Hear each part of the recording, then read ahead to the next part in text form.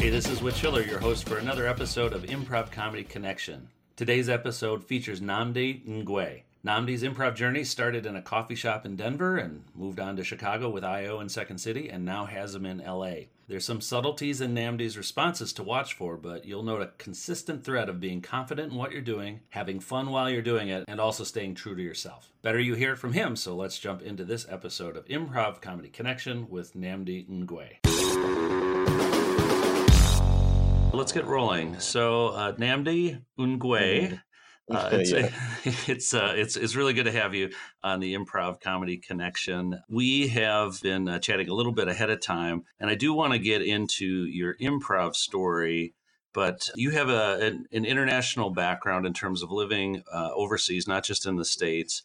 Can you just give kind of a little snapshot about what your path is? And then once you got stateside, you've been in a couple of cities, not just while growing up, but also as an improviser, actor, and all the other things that you do. Yeah, I am, all over the place. Just real quick, brief. My parents are Nigerian, hence the name. And then London, Nigeria, Houston, Texas, Birmingham, Alabama, Denver, Colorado, Chicago, and now LA, baby.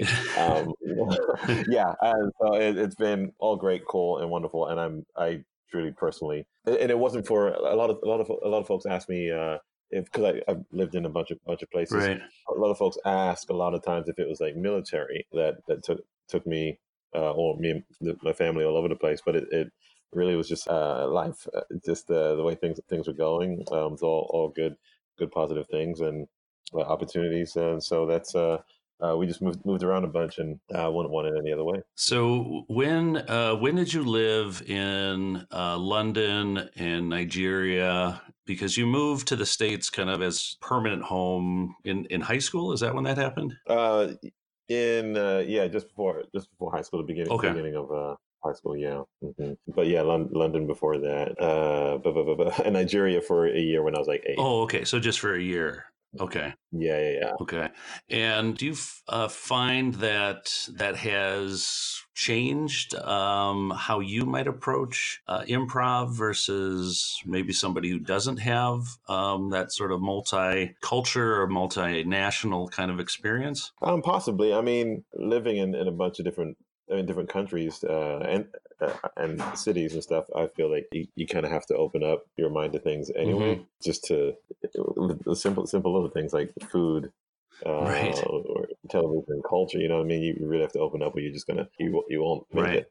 So, so I think those little things unintentionally prepped me for the improv world, or because that world you got to be open to a bunch of things. Right.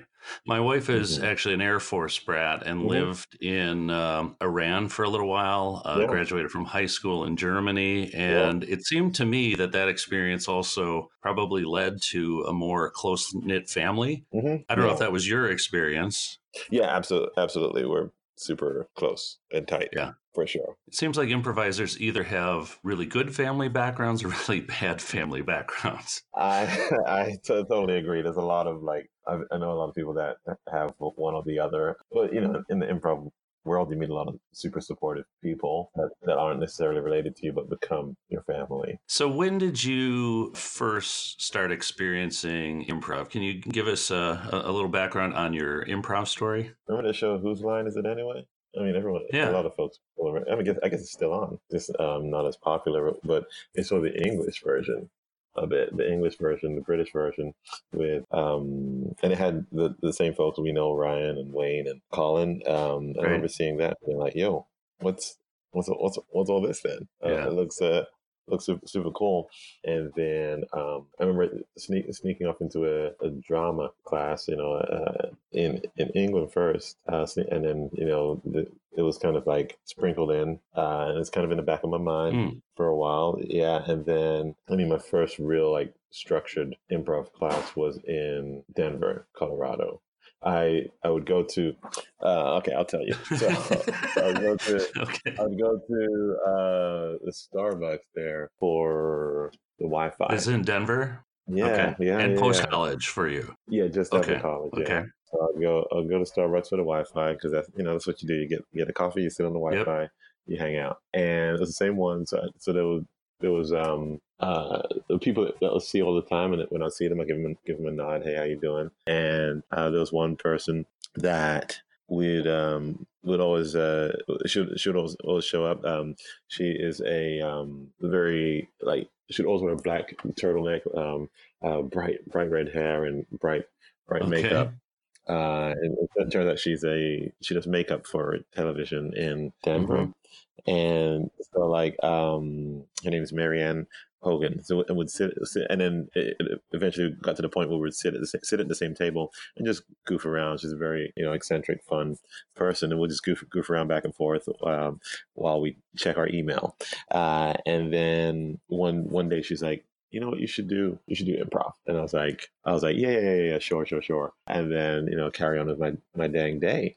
And then one day she said, did you sign up for it? And I said, oh, not yet. Well, I'll get to it. Because we're sitting at the same table, she grabs my computer, my laptop, and spins it around and goes to the website and starts signing me up for the class, asking me the questions. And then, then it flips it back around. I put my credit card info in, and then I was locked in, baby. I couldn't turn back. I was signed up for level one improv. You were actually drafted I into improv. was recruited and drafted into improv. I've never heard that story before from someone, so that's really interesting. Yeah. That's how it started there with that. Now, she did makeup for TV. Was she also doing improv herself? No. She's not a performer at all. She's an excellent makeup person and a great human, great soul. But yeah, our paths were meant to cross because of because of that. To be the one to give me the nudge into performing more. So that's at the Bovine Metropolis where you were taking those? Yeah. Okay. Yeah, the old Bovine.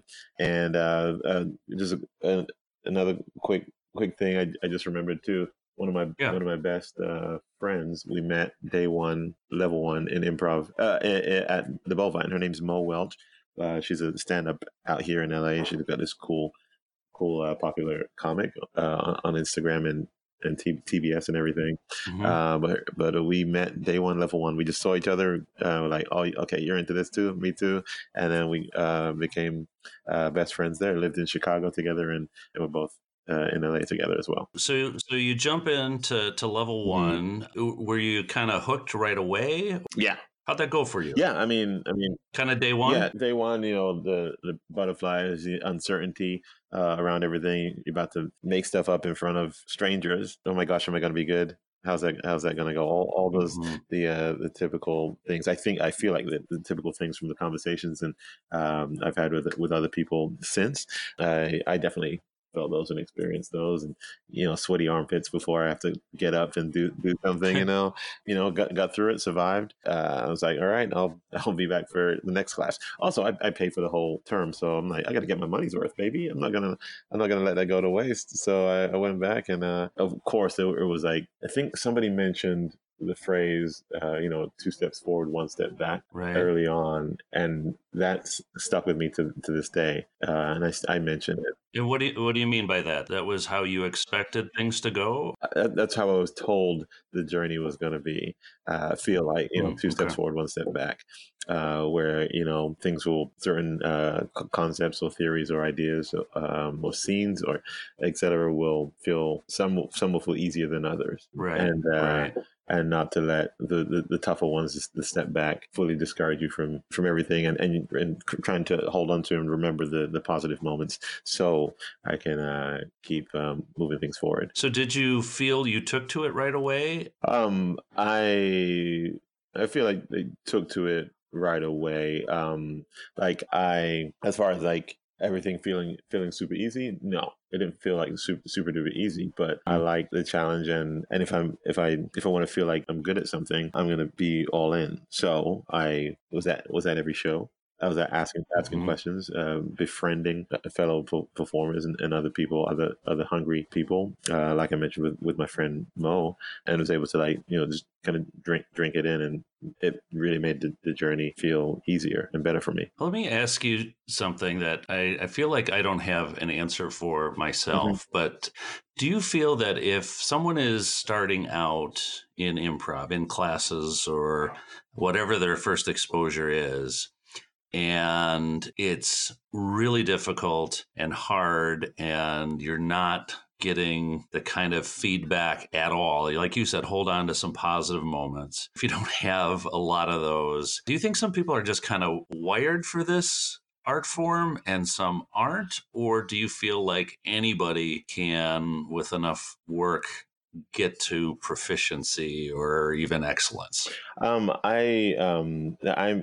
lucky at this point in my life. I've taught kids. I've taught people that in theaters, professional theaters, and I've Hmm. taught a ton of corporate workshops. I've taught at colleges. I've Yeah. taught in many different environments. Right, a Hmm. 1,000,000% feel that anybody can step into a class and get something out of it, and if and I feel like anybody can work their way up to performing on a stage. 1,000,000%. So that's a pretty strong answer. Yes, I feel like that is a lot has to do with the teacher or the program providing the right level of support, the right environment, and being a good guide for that person's journey. Because Hmm. different people always have different goals. Not everybody's trying to be on stage. Not everybody's trying to be on camera. But you can one is 1,000,000% down to the environment that they're put in,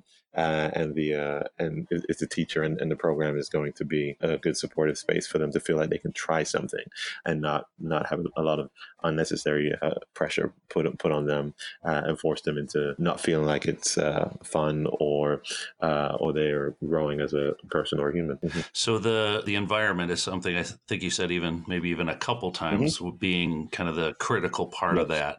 So one, you said that sort of comfort level to try new Hmm. things was important in the environment. Hmm. What else do you think is important for that kind of progression that you're talking about? Like what else goes into that environment to give people the space to grow and succeed if they if they want to pursue it? Yeah, I feel like, well, when it comes to the environment, like if we're talking about one specific class, the teacher and the fellow students are all responsible for what they bring to that room, but they all need to make sure the teacher, the students all need to make sure that Hmm. they're aware of that, and they need to keep reminding themselves of that, and being open to that reminder, Hmm. so they can check themselves, check their egos at the door. Hmm. When you walk into a classroom, there's people, different backgrounds, different experiences, etc.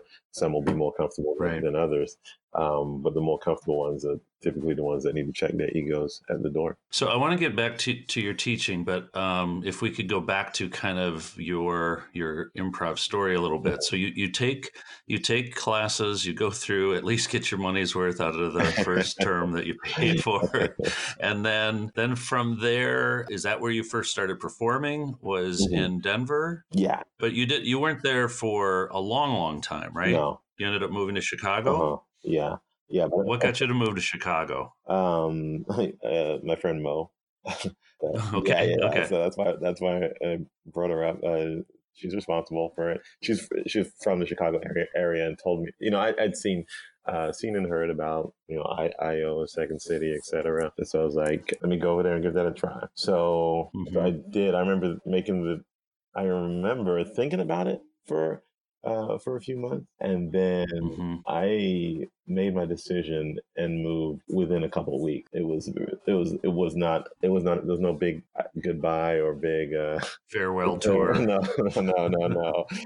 Not a lot of notice for a lot of friends. I really just pieced out, and I you know I did Off you go. yeah, man. I had my car from Denver shipped back to Texas, right, on the back of a truck. I remember waving it goodbye. Oh, See ya. It was a Honda Civic, no, Honda Accord Silver.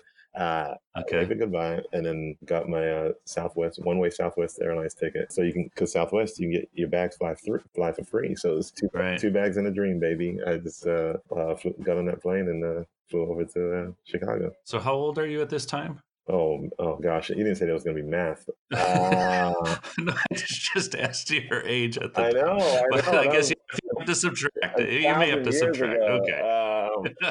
You should have given me a pen and paper. Well, you're just okay. How I about was this? like You're just a few late 20s. years Yeah. out of college and just Yeah, I think I'm like 26 at the time. I saved a little bit before going there, and then when I landed, when I got there, I got a job. But I got a job in Chicago. I got a job at Groupon, oh, okay, okay, and again with my friend, with my same friend Mo. But yeah. then there were also a lot of performers that worked there. So that's how it was like performer friendly at the time. And so, did you start at both IO and Second City? Did you go one or another? Other courses that you were taking? Yeah, what was the story from there? yeah, it was interesting because I remember somebody saying at a show, right? At a show, somebody said, "Don't do them both at the same time." I did Iowa and Second City. Don't do them both at the same time. And I remember thinking, "That's silly. That doesn't apply to me. Don't tell everybody that. Everyone's path, everyone's journey, everyone's experiences are different. For me, Right. both. I did them both at the same time, and it worked Okay. for me. And I feel like for folks with that specific question, should I take two at the same time? That's for that one person to think about and answer for themselves. It's not a blank a 1+1 equals 2 with that question for everybody. I mean, there's different emphasis in each Hmm. of the schools, and Exactly. you're going to have different teachers. Yeah. How it's going to flow out for you, I suppose, if you're trying to follow a certain rule set, Hmm. then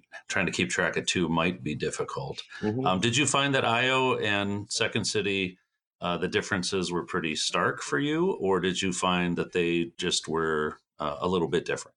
They're different. The focus is on two different things. You know, one's Second City is more improv to sketch, and IO is improv. You know, improv of the heart. You know, it's more about the art. You know, and creating and collaboration. Collaboration for me personally, IO the philosophy. You know, hit a bit harder for me. It more resonated with you? Yeah, it resonated with me a bit more just because I dig that stuff. I dig the collaboration. I dig teamwork. The way the shows and everything worked there.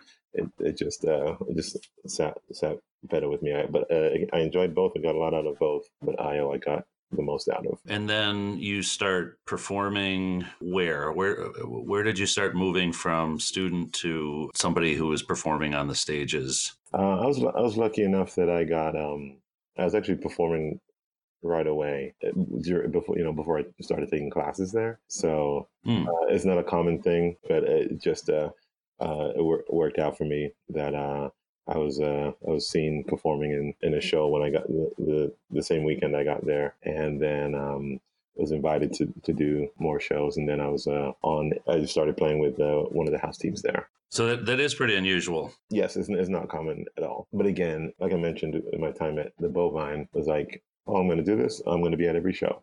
So I'm watching shows. I started doing lights, started doing tech for shows Hmm. too. That's another way to learn and see the shows and understand the shows from a bit of a different perspective as well.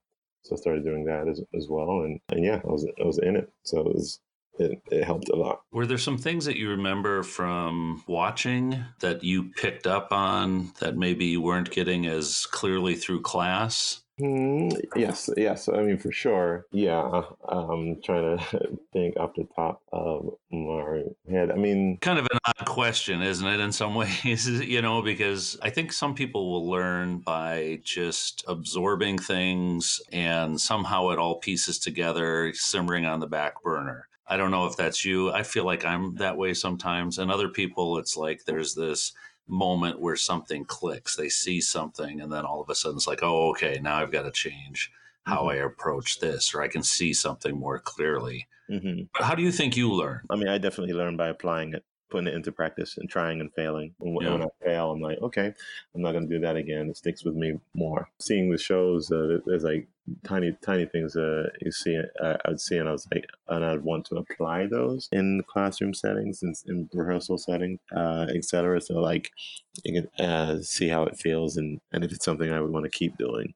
But like having good examples on the stage is the best way to learn, and seeing the fun that folks have, be like, okay, cool. I want that too. Let me strive for that. The bar is this high.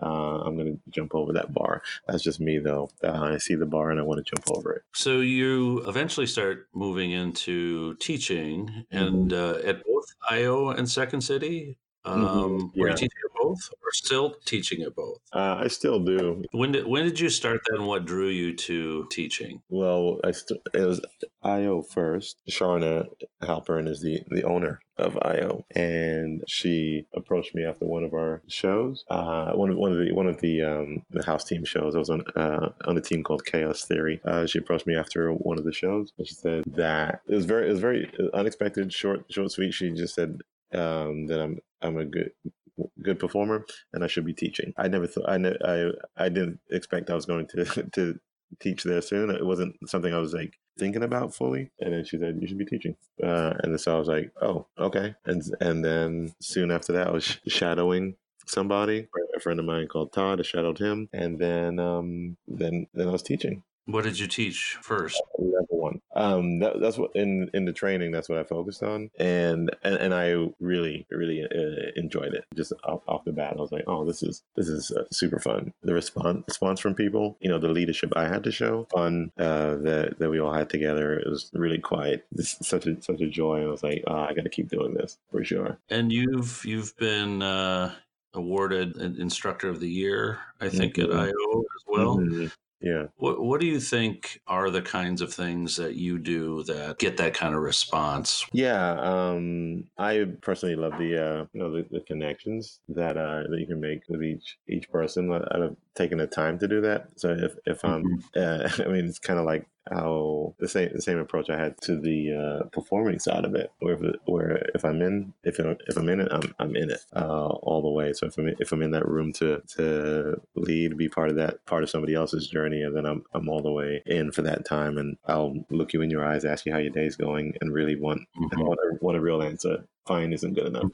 I want a real human answer all the time. So yeah, I'll get messages and follow ups from the people that were in my classes for many different reasons. The things that they would say, the things they figured out about themselves, or that they saw in themselves, and what it meant to them. That stuff's cool and possibly contributed to the nice things that were said, or the nice things I received part of teaching.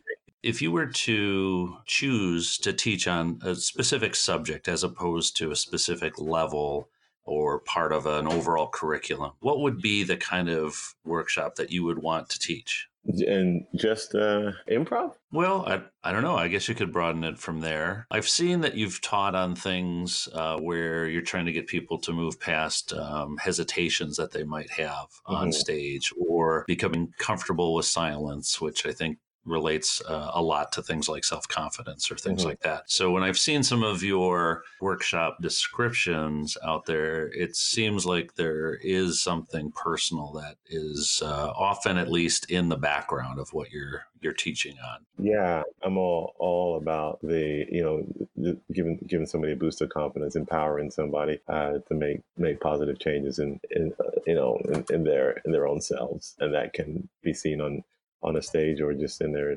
day-to-day lives. But yeah, for sure, the confidence and empowerment. I love that. I do. So tell me about performance. You mentioned one of the house teams that you were on in Chicago. You're also part of Three-Peat, which is still active. What else has been part of your improv performance, or are those the main things that you've focused on, those teams?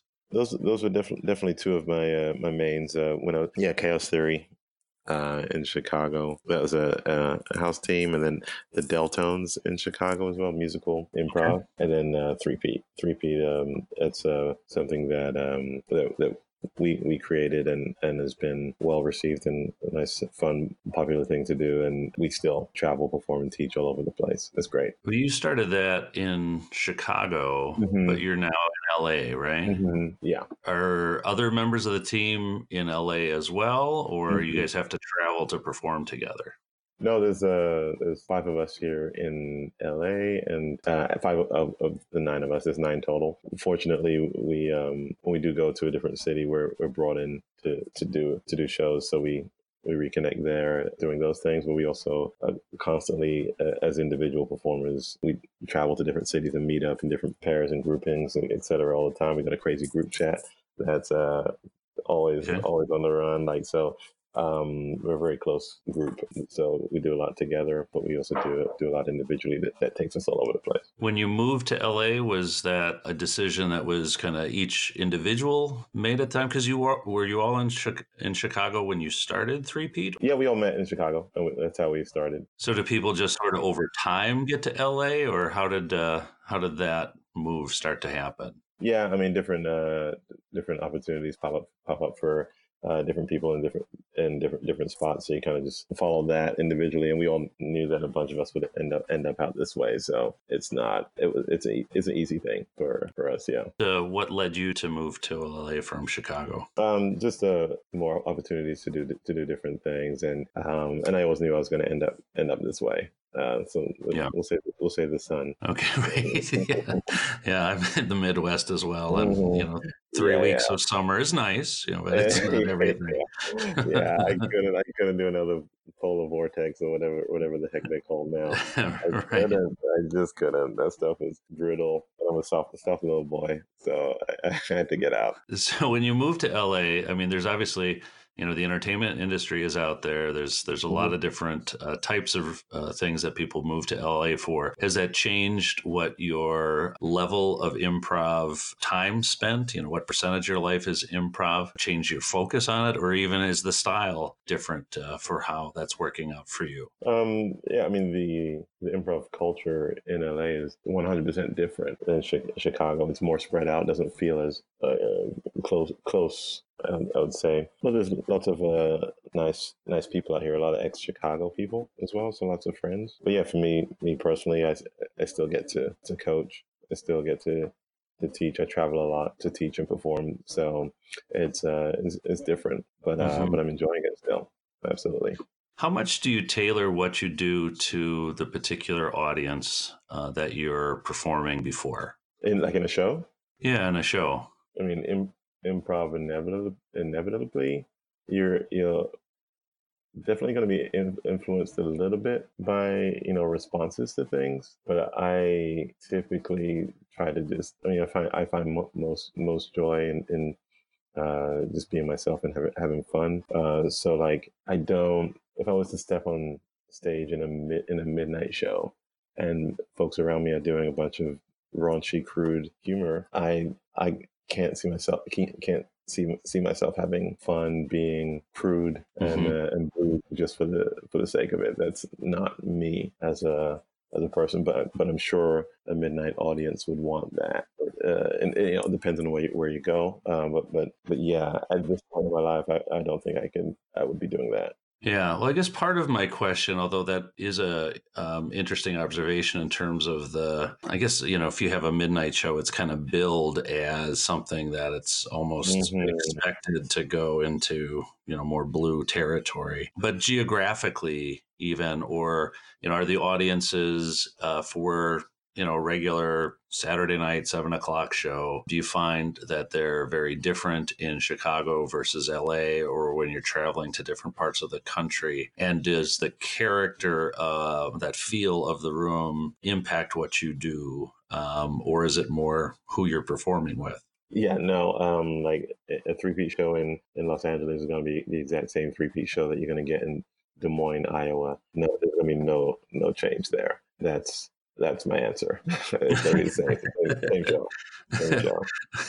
So let me follow up on that. So if you are performing the same show, but the audience is reacting differently, like I find if we perform in Minnesota, Mm-hmm. the audiences have a quieter response. It doesn't mean they're having less fun than Mm-hmm. if you're, somewhere in Florida or wherever else you Mm-hmm. might be. But what you draw from that audience is different. But Mm-hmm. if you are performing for them, but that response from the audience is not necessarily impacting how you and your castmates are performing, that's, I guess, Mm-hmm. that's interesting to me. Yeah, no, I mean, we are a high energy bunch, and we're tight friends. In the show, we're having fun with each other.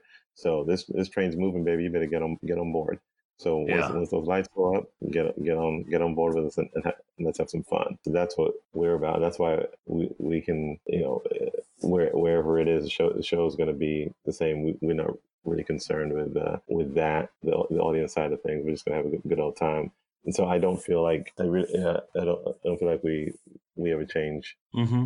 what we do. In terms of some of the other things that you're doing, if you look forward, do you see improv being more or less of what you will be doing 5-10 years from now? I mean, I don't plan on stopping on the Mm-hmm. teaching side. I don't plan on stopping on the performing side. I just enjoy doing them both. So unless something crazy happens, I'm sure I'll still be doing both for sure. Yeah, I just enjoy it.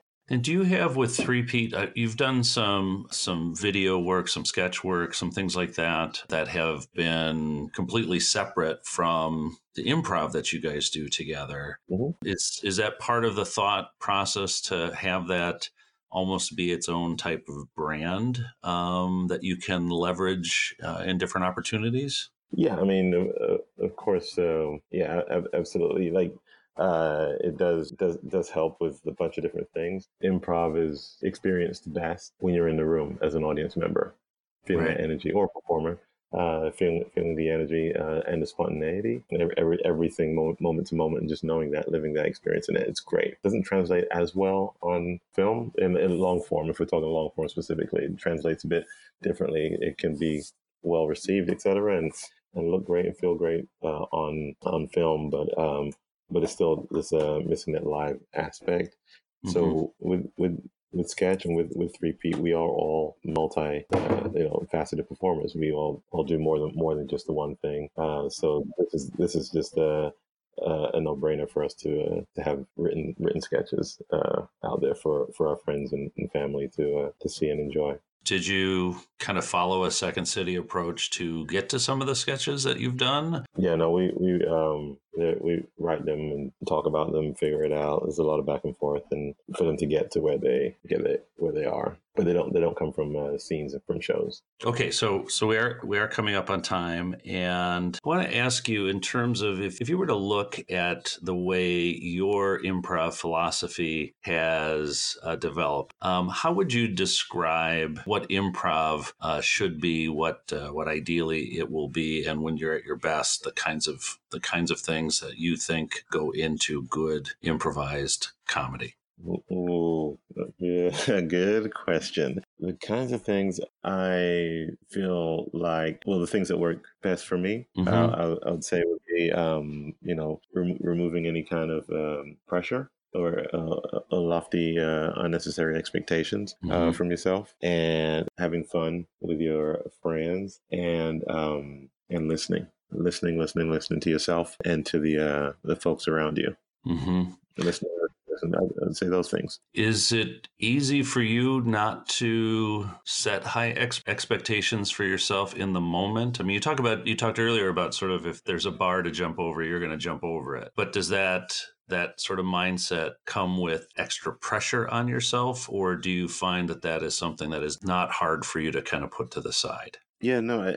At this point, I feel like I have to practice what I preach. Yeah. So I definitely have. I step on stage and try to focus on the fun rather than anything else. Not worry about doing anything but that, because because yes, it's great. It's fun. It's awesome. But it's just me collaborating with somebody and having fun. That's all it is. So I approach it that way. Well, we've never performed together, but the things that seem to pop up about those who either see you live or that have performed with you is that you have a calm and confident presence on stage. Do you feel that about yourself? Yes, without. Okay. I don't want to sound too, too cocky or anything like that, but that's how I try to be. Yeah. All the time.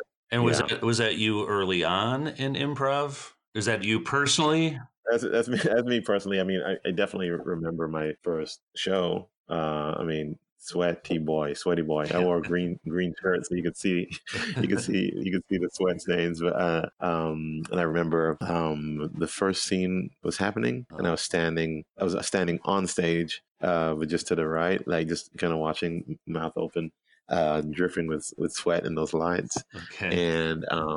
And then the scene got to an end, and then I was like, "All right, here we go, baby." And I stepped in there. Don't remember what I said. Don't remember what it was about. But I got to the end of the scene, and there's a positive response. Folks were applauding, and then I was like, "Okay, I think I'll be all right here." Okay. Yeah. Yeah, but I definitely was super nervous the first time, for sure. Yeah. Was that a short form game you were doing, or was it? Oh no, this is a long form show. This is a long form show in Denver. Okay. Yeah. And after how many weeks was that? Oh, this was I wasn't too far in. It was probably like, between 8 and 12 weeks, like something like that. It was people were because like I said, I was going to every show, right? Right. And some folks were short for a show, short people for a show, and needed some people to play. So I was like, and the confident Nnamdi was like, yeah, heck yeah, I'll do this. and then the other Nnamdi was like, dude, what's up? What are you doing? You gotta get on stage. Yeah, so it's not a workshop show. It's a regular show. Okay, that's a very different way to start. Yeah, people had paid for this and got out of their ways to be at the show, and so that was that first show. But I survived. Sweaty boy survived, and it kept going. Well, having talked with you, I've got sort of a million other questions that are floating around in my mind, but we are at time, and I've really enjoyed spending some time with you here, Nnamdi, on the Improv Comedy Connection. Hopefully, we're able to speak again sometime soon. Absolutely, yeah. I had the same, and thanks so much for having me. It's really interesting to hear about how some unusual opportunities to perform and teach that came to Nnamdi early on in improv, his first show being for a paying audience as a fill-in just a few weeks into taking classes, to performing at I.O. before even really get into their curriculum all that much. So I know there's more than one reason for that, but one thing I suspect was big was him being available, open to take a chance on himself and being engaged in the theaters he was at and in the art of improv itself. It certainly helps to have a peace and confidence about who you are and what type of work fits who you are, and I think that's something to reflect on further. I hope this episode has been useful to you. If so, please spread the word, rate, and subscribe to the Improv Comedy Connection podcast on Apple Podcasts, Spotify, Google Podcasts, or wherever you get your podcasts. If you think this could be more useful, or you have a great idea for a topic or a guest for a future episode, let me know. I'm doing this to be of help to you as we work together to connect more deeply with each other and our audiences through comedy. It's been my pleasure to be your host on this episode of the Improv Comedy Connection. My name again is Whit Schiller, and I'm an improviser out of Milwaukee with Fish Sticks Comedy. We also have local troops in Atlanta and Dallas, and we'll soon be adding a troupe in Denver. You can check out the work we do at fishstickscomedy.com, and you can connect with me on social media at Whit Schiller on Facebook, Twitter, Instagram, and LinkedIn. You can also look me up on Pinterest at Whit Schiller, where I've got a growing board of gluten-free recipes, and I'm really hoping to try the Parmesan Duchess potato recipe one of these days. Thanks again for tuning in to the Improv Comedy Connection.